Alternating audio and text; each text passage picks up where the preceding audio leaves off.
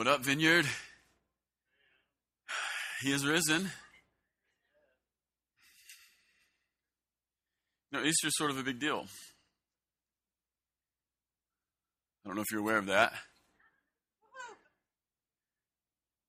It's a really big deal, actually. It's so big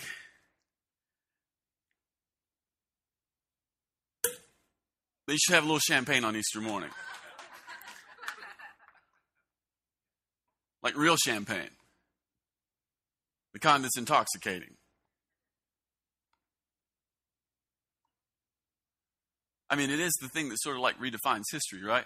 I mean, if people drink this stuff when they get married, then why wouldn't we drink this stuff on the day that Jesus gets up? I believe I'll have some of that. Cheers.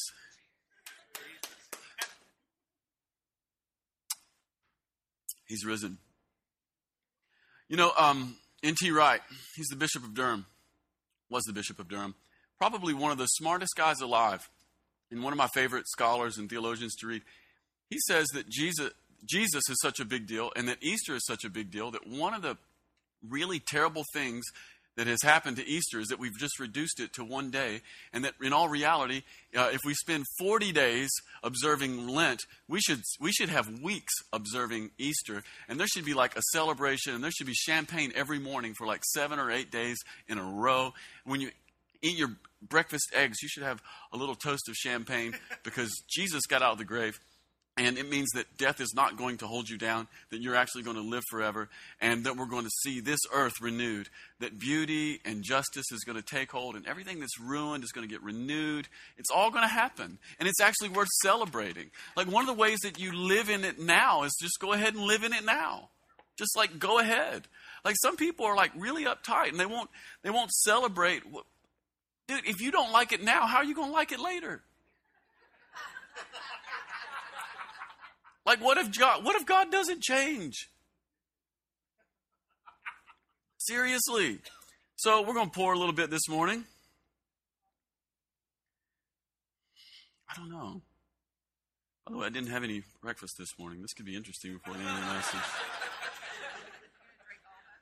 I'm not going to drink all of them. I'm going to share. Come on, Hannah, you probably need some of that, don't you? Cheers. Don't you need that? Cheers, everybody. Cheers. Cheers. And over here, Matthew, he volunteered. You volunteer, you get one. Amen. Bless you. Hey, he's risen. He's risen. Samuel, he's risen. Indeed. There we go.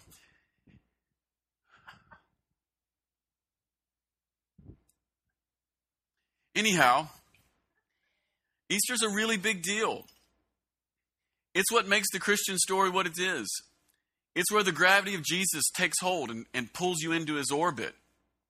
As a friend of mine typed a couple weeks ago in an email, he said to me, Adam, any fool can get himself killed, but it's the resurrection that sort of flips the script. And it's true. Any fool can get himself killed. It's another trick if you can get out of the grave. That's a totally different story altogether. And it's the part that gives the Easter story the gravity. The Apostle Paul said a similar thing in 1 Corinthians chapter 15. I want to read you a few scriptures. Chapter 15, 17 through 20. This is what the Apostle Paul said about Jesus' resurrection. He said, "And if Christ has not been raised, your faith is futile, and you are still in your sins. Then those who have fallen asleep in Christ have perished. If in Christ we have hope in this life only, we are of all people most to be pitied." Listen, if our hope is only right here, right now, today, it's a pitiful situation. But in fact, Christ has been raised from the dead, the first fruits of those who have fallen asleep. It's the anchor. It's the anchor. We're resurrection people. Christians are resurrection people. Here at the Vineyard, we're resurrection people. And all of our hope is anchored there. And by the way, when I'm talking about resurrection, I'm not talking about being raised from the dead. I don't know if you're aware of this or not, but lots of people have been raised from the dead. And all of those people died again. Jesus is the one and only person in all of history who's been resurrected, raised up, and living evermore. We're resurrection people. We're resurrection people. Jesus Christ murdered, died an innocent death. And by the way, when he died an innocent death, it was your death, and it was my death. It was his blood that was a cleansing stream a stream which ran from his own hands and feet. Jesus Christ, dead in the tomb, not sort of dead, all the way dead. Dead as a deer on the side of the road. You wouldn't want to touch him. There's always a deer on the side of the road dead when you drive from my house. You know those swollen belly things? Jesus Christ, dead in the tomb, swollen belly. You wouldn't want to touch him.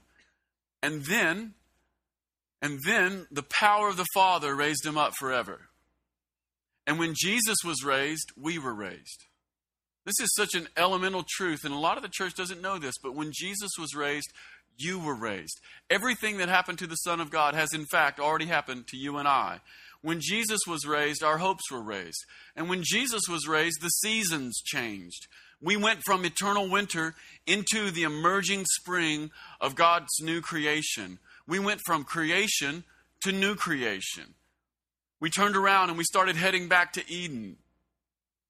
All the sadness of Genesis 3 gets turned on its head, and God continued in earnest his original plan.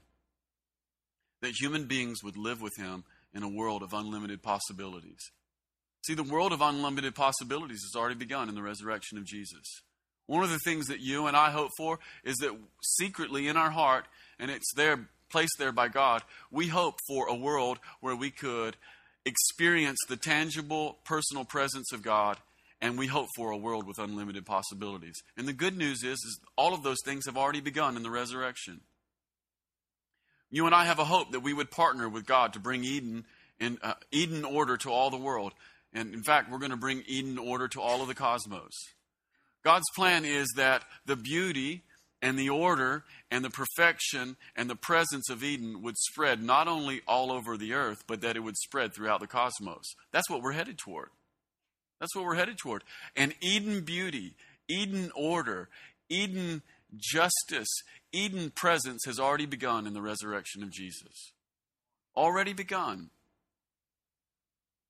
We're going to spread that, not just around the world, but we're going to spread it throughout the solar systems, throughout the universe, throughout the cosmos. Things like justice. Justice and beauty are going to be everywhere, no longer hidden. You know, sometimes when you... anybody in the room ever been to Hawaii and seen a sunset? There's nothing like it. And it's beautiful, but it only lasts a moment. Even if you live in Hawaii, the sunset only lasts a moment until the next day. But there's something that's going to happen, and a Hawaii sunset is going to fill the universe. Things like justice are no longer going to be hidden. Everywhere there were tears, there will be laughter. And everywhere there was sadness, there will be joy. And everywhere there was death, there'll be life, like greenhouse life, multiplied by 1 billion. The resurrection of Jesus means that things like sickness and pain and sadness and death do not get the final word. In fact, God has shouted, He has shouted throughout the universe that life and love and forgiveness and beauty would be the final word. And in an odd way, the beginning of another world, a new age, the one inaugurated by the resurrection of His Son. The future has a language. This is really important. The future has a language, and it's one that you and I should start learning now. It's one that you and I should start studying right now. The language that we know, the one that we're most familiar with, our native tongue, it's going to serve us no good purpose in God's coming future age. There's another language, and the lexicon of that language is hidden inside His resurrected Son. Things are not getting worse. They are, in fact, getting better. A lot of people in the church believe that things are getting worse. I'm here to tell you they're not getting worse, they're getting better. Jesus got up out of the grave. From that point on, history has gotten better. We've had shadowy moments. We'll have some more shadowy moments. But the truth is, things are getting better. For instance, it's actually a fact. I don't know if you're aware of this. Did you know that last year, fewer people died from war than in the last 200 years previous? Things are getting better. Things are getting better. God is doing something, and it's located in the resurrection of His precious Son. Not only are things getting better, but bad things, no matter how bad they are, and no matter the source, are in fact only temporary. And not only that, but some things that seem true now, this is a really big deal as well. Some things that seem true now in light of eternity won't be true at all.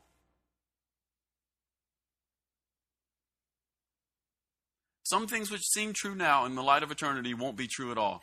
For instance, every single tragedy, every single tragedy that touches our lives. Every single death, every single sickness, every single mistreatment, every single broken relationship, every single broken trust, all the misunderstandings, all the ways we've failed, and all the ways we've hurt one another, no matter how real, and no matter how true, and no matter how actual, all of those things are being laid into the grave of our own making, and what comes out will scarcely resemble what went in. Here's the truth. This is a Christian truth. The truth is, there are some things which are true now, but in the light of eternity won't be true at all. 2 years ago, a little less than 2 years ago, one of my wife's cousins was murdered and raped, and that is true. And in the light of eternity, it won't be true at all. There are some actual things that have happened to people in this room. Some of you have been mistreated, and some of you have been abused by the hands of people you thought you could trust. Some of you have been treated terribly. Some of you have been left. Some of you got married only to have that deadbeat son of a gun leave you. And in the light of eternity, the thing I can tell you is it won't be true at all. There are all kinds of things that are true now that won't be true later. Some of you got sickness in your body. Some of you got a cancer tumor.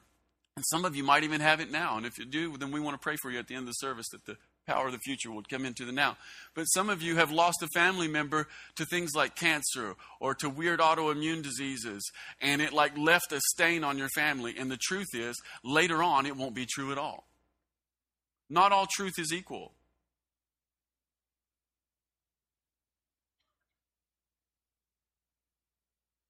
Maybe you had a terrible mother. Or maybe you ended up with cancer. Or maybe your husband left you. And maybe all those things are true. But they are not as true as what will be. Precisely because none of that will remain or last or hold sway in God's coming future, which is upon us in the resurrection of Jesus. A truer day is here. And a truer day is coming. When you think about it, it's all really heady stuff. It's really heady stuff. It's like a good stout beer. It'll make your head swim. We really don't know what to do with these kinds of thoughts. We want to embrace them, and we do embrace them. Yet here we are in days of living and dying and cancer and crazy people. Right? We want to embrace this resurrection of Jesus stuff, but here we are. We're in the days of living and dying and cancer and crazy people. And you wonder what to do with all this resurrection. You want to grab hold of it. You want to grab hold of it, but it can be hard to believe. And at times our lives are filled with reasons to doubt. I don't know about you, but sometimes when I'm walking with God, I don't know about certain stuff. Like I believe in the resurrected Jesus. I believe in God's coming future. And at the same time, because we're living in the crazy days of living and dying and cancer and nutty people, sometimes I struggle. Right? I see all kinds of heads shaking in this room. You guys know what I'm talking about. Well, the good news this morning is that all of our doubts, they put us in good company. One of the surprising yet unifying threads that sews all four gospel accounts of the resurrection together is doubt. The other fact that sews all four of the gospel accounts together is, of course, the resurrected Jesus. If you read all four gospel accounts of the crucifixion, of Jesus' burial, and of his resurrection, you get a very similar story that is in some ways very dissimilar. Things that are in John are not in Matthew. Things that are in Luke don't show up in Mark. And it sort of makes sense. They're all different people, and they're giving their account of what they've gathered. It's the way that they experienced the story, or at least the way that they gathered the story that was disseminated. It's like if Brent and I went to a baseball game and saw the Reds next week. If we came home and we wrote a paper, it would be a different paper. It'd be the same thing, but it'd be a little different. And that's kind of what you get in the Gospels. But one of the interesting things about the Gospels is that in every single one, there's this little thread that holds them together. And one of the things that is consistent through all four Gospels is doubt. It's in every single one of the Gospel accounts. We're going to read some scripture from all four Gospels this morning. This is out of Matthew. This is the Great Commission. And there's a verse in here that is so surprising that most people, you read right past it. This is like when Jesus is getting ready to leave the planet, all right? Look at this. Now the 11 disciples went to Galilee to the mountain to where Jesus had directed them. And when they saw him, they worshiped him, but some doubted.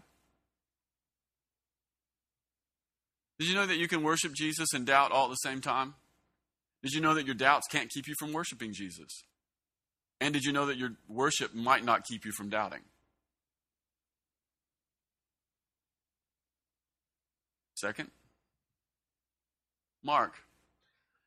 Now when he rose early on the first day of the week, he appeared first to Mary Magdalene, from whom he had cast out 7 demons.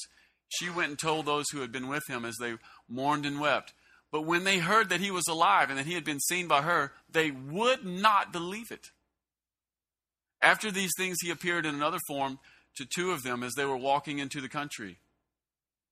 And they went back and told the rest, but they did not believe them. Luke. This is the disciples here. They're hanging out and Jesus shows up. As they were talking about these things, Jesus himself stood among them and said to them, "Peace to you." But they were startled and frightened and thought they saw a spirit. I love this. And Jesus said to them, "Hey, why are you troubled? Why do doubts arise in your hearts? See my hands and feet, that it is I myself? Touch me and see, for a spirit does not have flesh and bones, as you see that I have." And when he had said this, he showed them his hands and feet. And while they still disbelieved for joy and were marveling, he said to them, "You guys have anything to eat?" It's on how you read it. I love that Luke passage, though, because you get joy, amazement, and unbelief all in the same moment. It's crazy. And Jesus is like, "Dude, I'm just hungry. PB&J." And then, like, one of the most famous parts of the Easter narrative, good old doubting Thomas. Now, Thomas, one of the 12, called the twin, was not with him when Jesus came the first time around.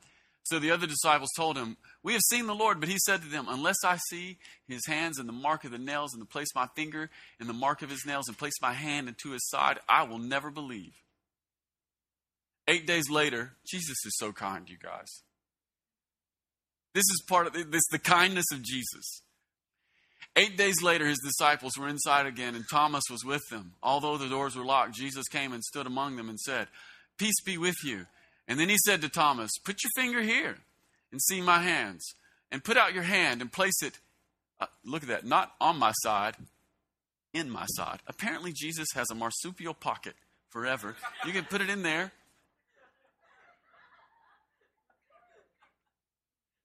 Do not disbelieve. Do not disbelieve, but believe. Thomas answered him, "My Lord, my God."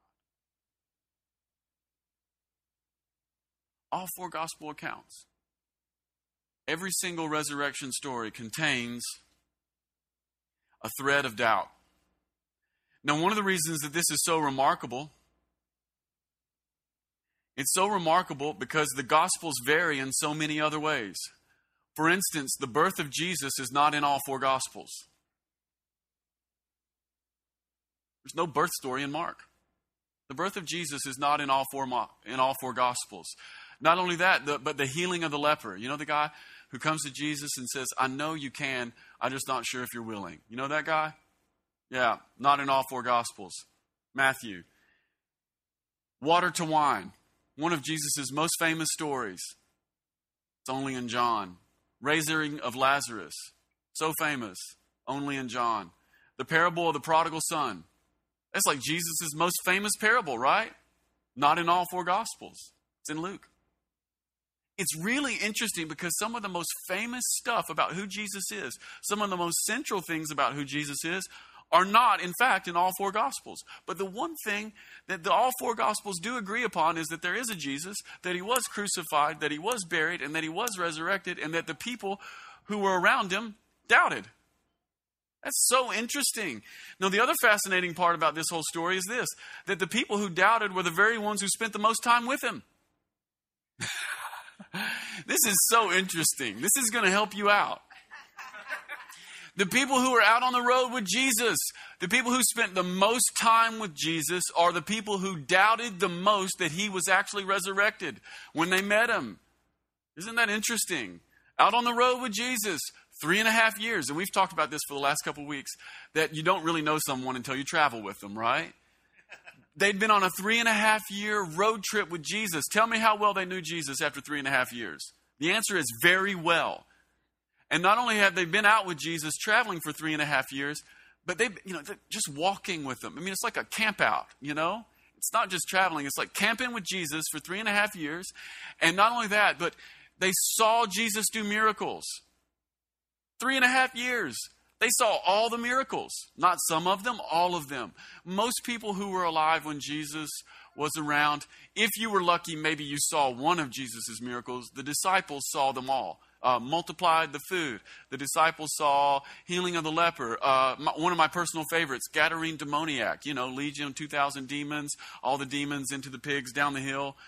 Crazy. They saw that. And these are the guys who disbelieve. Not only did they spend 3.5 years with Jesus traveling, and not only did they see the miracles, but Jesus empowered them to do the miracles. And on 2 different occasions, Jesus sends them out. First sends out the 12, and then he sends out the 72, right? And then after Jesus is crucified and resurrected, these are the guys who are like, I'm not going to believe it unless I touch it and put my hand in there. Now, this is what makes it even crazier.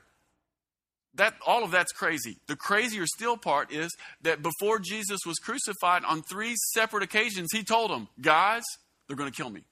And they're going to put me in the ground, and then I'm going to get up after 3 days. So the guys who spent the most time with him, the guys who saw all the miracles, the guys who did the miracles, the guys who knew all the teaching, they had the Sermon on the Mount memorized, and the guys who heard Jesus specifically tell them 3 different times, they're going to kill me, and then I'm going to get back up. These are the guys who doubted. Now, who in here feels bad about occasionally doubting? I hope you don't. This whole thing raises a couple of important points.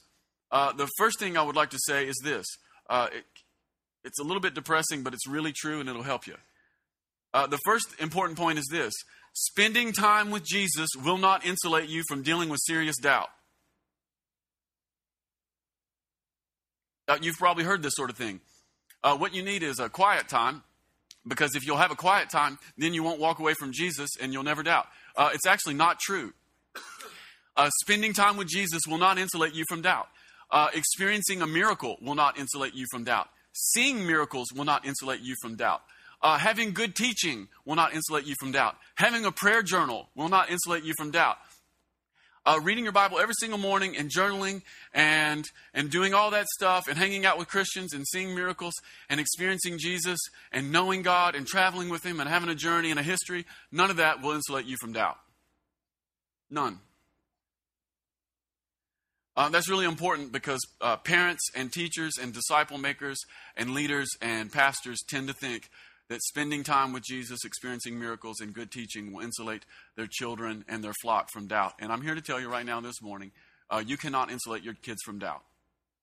And you can't insulate the people that you're discipling from doubt. All you can do is put it in its proper context and let God handle them. So now we need to talk about why people tend to doubt. Here's why people tend to doubt. The main reason I believe that people tend to doubt is because God's work ends up including areas, methods, and actions that no one could conceive. In short, we think we have this God thing nailed. Here's what happens to the disciples of Jesus. You get around Jesus, you learn a few things, and then after a little while you think you've kind of become an expert on Jesus and God stuff, and you think you understand how he works and all of his methods, and then Jesus will invariably work a different way and use a different method, and then you get this crisis of faith on your hands. That's mostly why people doubt. We tend to live out of a small sliver. So imagine that life in God is like this, and most of us, me included, tend to live out of this small sliver, and we accept and reject life and God based upon preconceived ideas, and so we essentially end up seeing what we want to see. Crazier still is when we see what we see because we've seen something in God. This is one of the really important parts about understanding doubt and journey with Jesus. One of the reasons that you see what you see in God is because you've seen something in God. In fact, one of the reasons that people reject certain aspects of who God is or certain ways that God's worked is because they've seen God work in another way. You can actually get blinded by the light. Anybody ever been to the beach? Walk out of your hotel room for the first time. You put on your new flip-flops. You got your new swim trunks. They're really cool. They're board shorts. You've been doing push-ups for 2 months getting ready for this one moment. You're feeling good about your shoulders. And you go out onto the Pensacola beach, which has white sand, and it reflects all that sun up into your face, and you get just blinded for a while, right? Yeah, one of the things that most people don't understand is that you can be blinded by revelation. You can have a revelation, you can have an experience, and you can have an encounter with God, which can show you something, and at the same time, blind you to another part of who God is.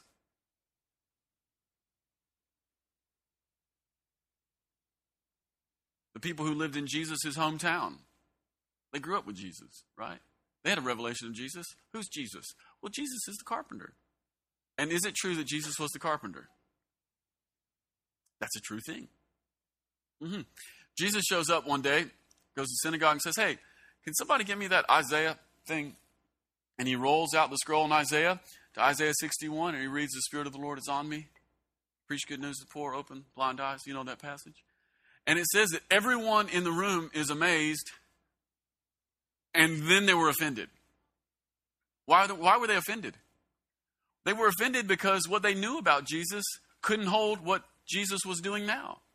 It can actually happen to you. So experience with Jesus can actually set you up for a new kind of doubt. Experience with Jesus can set you up for a kind of blindness. Have an experience with God that changes your life forever. It will open up one circle, but unless you become a wise person, it can actually shut off an entire other circle of who God is and what He's doing. So what you know about God can actually blind you to what you might need to know in the future. And throughout, this is really great right here. Throughout the Gospels, doubts are associated with believers. If you read through the Gospels, doubt is associated with believers, not unbelievers. It's as though you have to believe something before you can doubt it. You have to be committed to something before you can question it. Doubt is the unique phenomenon of believers.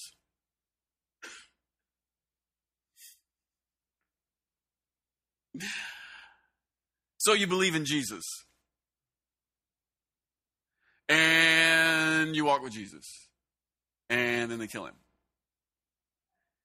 And everything that you've believed about Jesus causes you to struggle to believe that Jesus is resurrected. And then you believe in the resurrected Jesus. We're going to talk a little bit more about this in a minute. But then you go, okay, I believe in the resurrected Jesus. And then you begin to encounter what is it that the resurrected Jesus might mean.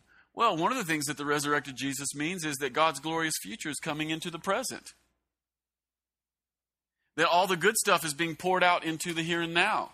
And now I'm beginning to struggle with believing that. Why? Because my wife's got cancer, and my cousin just left his wife, and my boss is a jerk, and I don't have any money. And by the way, there are no jerky bosses in heaven. There's no lack in heaven. Nobody has cancer in heaven. And your wife's cousin's husband wouldn't leave her in heaven. And so now we believe in Jesus. We believe in the resurrected Jesus. But now we're struggling to believe that God's glorious future is being poured out into the here and now. Nice shot, Glenn.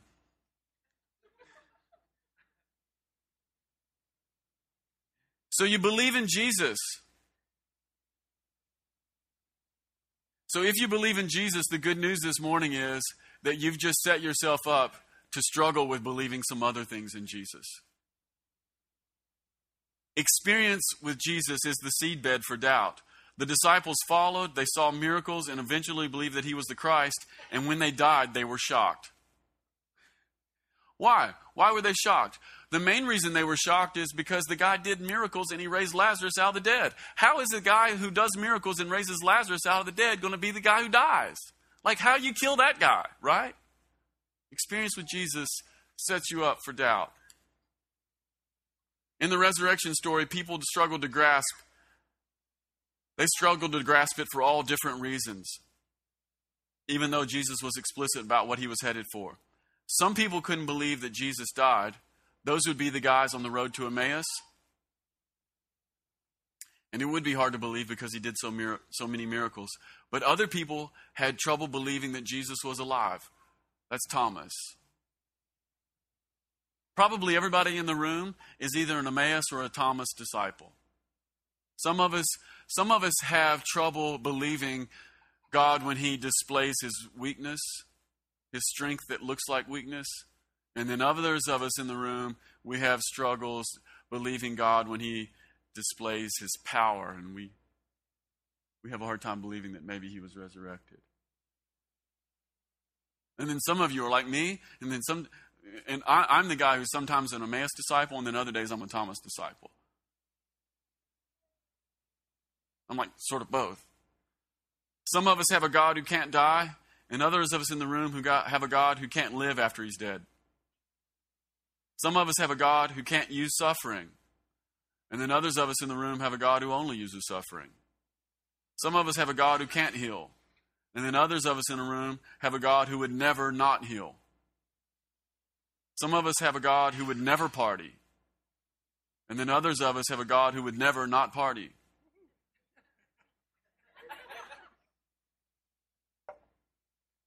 Or a God who would never read the scientific journal. Or a God who would never chill. Or whatever else you're worried and doubtful about. One thing should be pointed out right here and now about doubt. Doubt is not the same thing as unbelief. Doubt is not the same thing as unbelief. I want to put this quote up from an old guy. Old dude, Henry Drummond. This is what he says. He said, Christ never failed to distinguish between doubt and unbelief. Doubt is can't believe. Unbelief is won't believe. Doubt is honesty. Unbelief is obstinacy. Doubt is looking for light. Unbelief is content with darkness. Y'all need to take a screenshot of that? Go ahead. Just go ahead. Do it. Leave it up, Jonathan. People be taking pictures, Jonathan.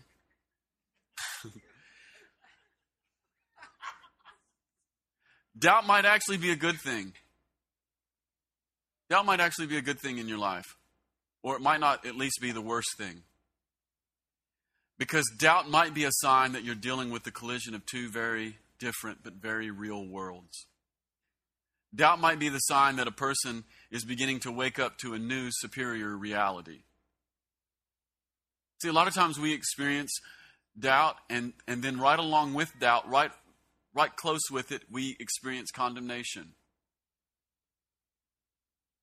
I'm here to tell you that you shouldn't feel condemned because doubt might be the sign that you're getting ready to walk into something new. It might be the sign that you're already walking in something new and you're just struggling to be able to hold that thing together with everything else that you've known.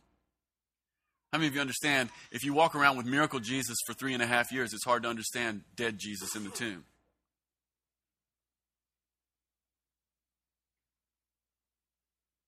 Some people get stuck in this world and they struggle to lay hold of the age to come.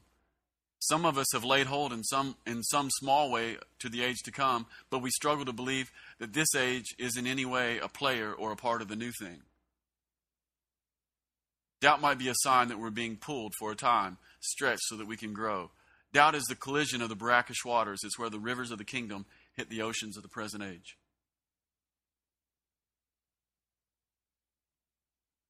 And then here's the good news.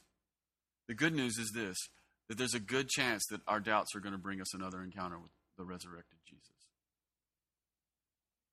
Both kinds of disciples, Road to Emmaus disciples and Thomas disciples, they both have an encounter with the resurrected Lord. You know why? Because Jesus cares about doubters. He cares about doubters. On the road to Emmaus, 2 disciples were brokenhearted and filled with doubt. Thomas is angry and unbelieving, but Jesus comes to both. By the way, they did not come to him. He comes to them. Both of these stories sort of put faith in a different place. He's the good shepherd who leaves the 99 to go and get the one. Now, what kind of shepherd leaves 99 to go and get one? He's either the dumbest shepherd in the world, or he's a shepherd who's operating on a completely different value system.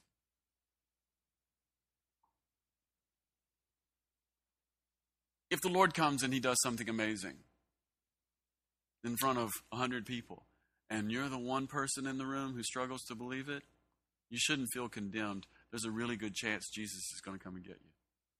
He leaves the 99. He goes and gets the one. Thomas says, I won't believe. I will not believe until I put my hands in there and put my hand in his side. I want to feel it. And Jesus is like, okay, those are the terms. I'm totally cool with that. Jesus is so kind.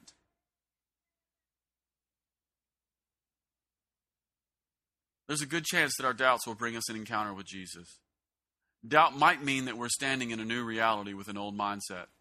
Doubt is the struggle. Doubt is the stretching. And doubt is hopefully the old giving way to the new. But here's what we should not do. We should not fear doubt, and we should not hedge all of our bets and stiffen up. See, some people have made an idol out of certainty. Especially in the church. In the church, we've made an idol out of certainty. Jesus says, follow me. But what we have done is we've run the math a little different. We've said, well, I will only follow to the degree that I'm absolutely positively certain about every single detail, and then maybe I'll go. We've made an idol out of certainty. We've got to let that go. That's what happens when you fear doubt. You hedge all your bets. When you fear doubt and you hedge all your bets, all you're really doing is you're fearing a future which is different from the form that you're currently living in, or different from anything that you can possibly currently conceive. How many of you understand that heaven is going to be different? We've got to let go of hedging our bets and setting down roots in what we currently can conceive of or know or comfortable with. It's good to let God do something in your life that makes you, for a month or 2 or even 6 months, totally go, I have no idea what to do with that whole thing over there. That's a good thing. That's a good thing. When we stiffen up, we become a slave to certainty. And when we become a slave to certainty, we almost certainly become narrow, arrogant, and blind. God will invariably end up doing something outside of our thin band of believing. Ever met someone who absolutely had to be certain and had to have an answer for every single thing? Those people are miserable. If you meet somebody who can't say, I don't know, man, just run away. Run away. People who are absolutely have to be certain about every single thing in God, you will end up being narrow. You'll end up being arrogant. And unfortunately, you'll end up being blind. Doubt is the mind squinting its eyes at the bright sunshine that is suddenly standing in. All you have to do is give it a minute.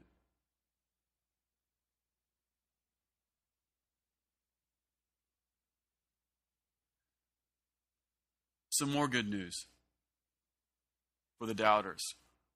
No one gets kicked off of Jesus' team for doubt. No one gets kicked off. In fact, if we can put the Matthew passage back up. Matthew. In fact, not only do people not get kicked off of Jesus' team for doubt, he actually commissions doubters to go and do his work. Look. And when they saw him, they worshipped him, but some doubted. And Jesus came and said, all authority in heaven and on earth has been given to me. Go therefore and make disciples of all nations, baptizing them in the name of the Father and the Son and the Holy Spirit, teaching them to observe all that I have commanded you. And behold, I am with you always, even to the end of the age. You don't get kicked off, you get commissioned. You don't have to have all the answers. You don't even have to be certain of every single thing to go and do Jesus' work. No one gets kicked off. It's still possible to walk in a meaningful relationship with Jesus while still having doubts. In the midst of all of our doubts, there is Jesus, standing before Thomas on the road to Emmaus. If you are struggling in any area of your faith, if you're having a hard time believing this or that, if you'll take one small moment, if you'll stop, if you'll get quiet, if you'll look around, I promise you Jesus is there. If you've got doubts, do not fret. The light of God has suddenly gotten brighter and your mind is tempted to retract. Just wait. If you've got doubts, know this: heaven is filled with unsure people. It's true. Heaven is going to be filled with doubters. Of course, once you get there, you won't anymore. But heaven's filled with people who were unsure. Heaven's filled with doubters. Heaven's filled with doubters. My guess is that heaven is mostly filled with people who only believed some of it and couldn't hardly, possibly, kind of, sort of had a hard time with a good bit of it, maybe lots of it. I know some people, I met a person once who really struggled with believing certain parts of the Bible, and they wondered if God was going to send them to hell for that. I'm like, are you kidding me? You think he's that, petty? Trust his son. I'm telling you, just trust his son. Forget the rest. Trust his son. Trust his son. There's whole parts of the Bible I freak out about. You read it and you go, you know that whole Joshua's son standing still thing? Man, that had me goofed up for years. Jesus didn't kick me off of his team. That part where Samson catches 300 foxes and lights their tails on fire? That part, right? Right. Here's why that part freaks me out. That part freaks me out because I've lived in Kentucky my whole life. This is like wild animal habitat. The Indians used to come here to go hunting. And in my whole life, I think I've seen 15 foxes. My whole life. And in one night, Samson catches 300 of them and lights their tails on fire. I struggled with that.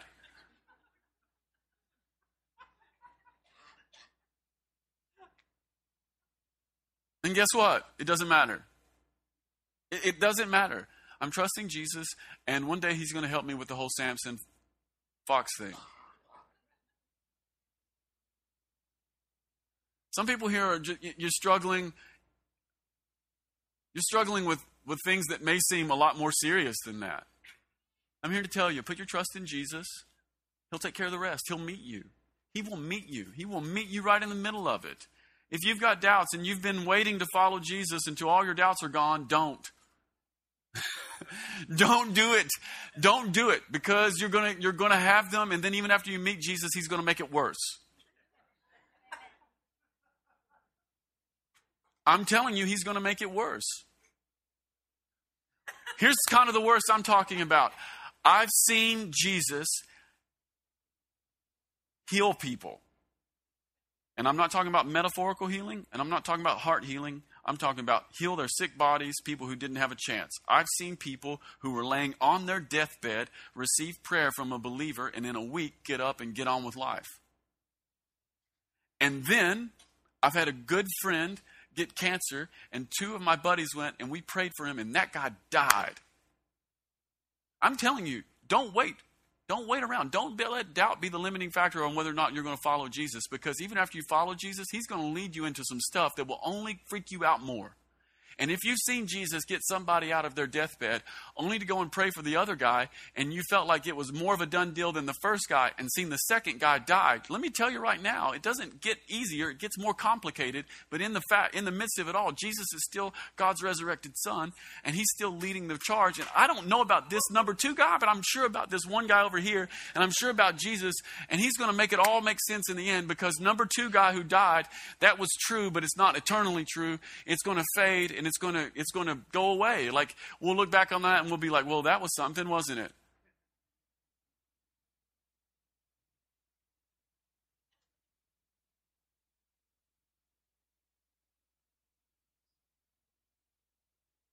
So if you've got doubts, you need to know this: heaven is filled with unsure people. Don't give the devil a foothold to lie or beat you down. Christ is risen, and his kingdom is here, and his kingdom is coming.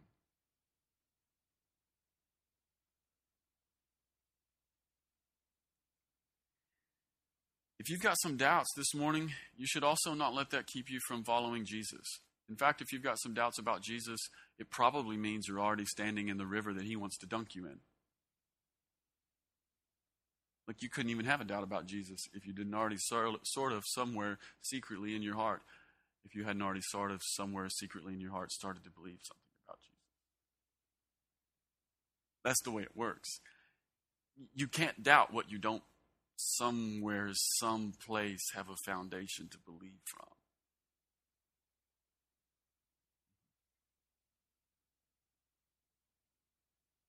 Don't let that stop you. The disciples didn't let that stop. Thomas doubted, and he took the gospel everywhere. Asia has the gospel because of Thomas. Did you know that? It's amazing. The guy was like, no, I won't. Jesus is like, here I am. Thomas is like, good enough. Okay, see you guys. Boom. Asia today has the gospel because of doubting Thomas. Pretty good record. I believe I'll take that. Yeah. Before we transition the meeting this morning, though, I do want to give an opportunity. Does anybody here need to receive Jesus? Anybody here never made a public confession of faith? Anybody here believed in Jesus maybe a little bit, but you were like, I don't know, I feel like I just need to pump the brakes on that thing? Is that anybody here? If that's you, why don't you stand up? We want to celebrate with you before we transition this meeting. Anybody? By the way, I'm not that pastor who does the hardcore manipulation thing, every eye closed, every head bowed. No, we're not going to do that. Is that anybody? Anybody believe this much but need to go ahead and believe that much? Anybody willing to do that? If that's you, why don't you just stand up?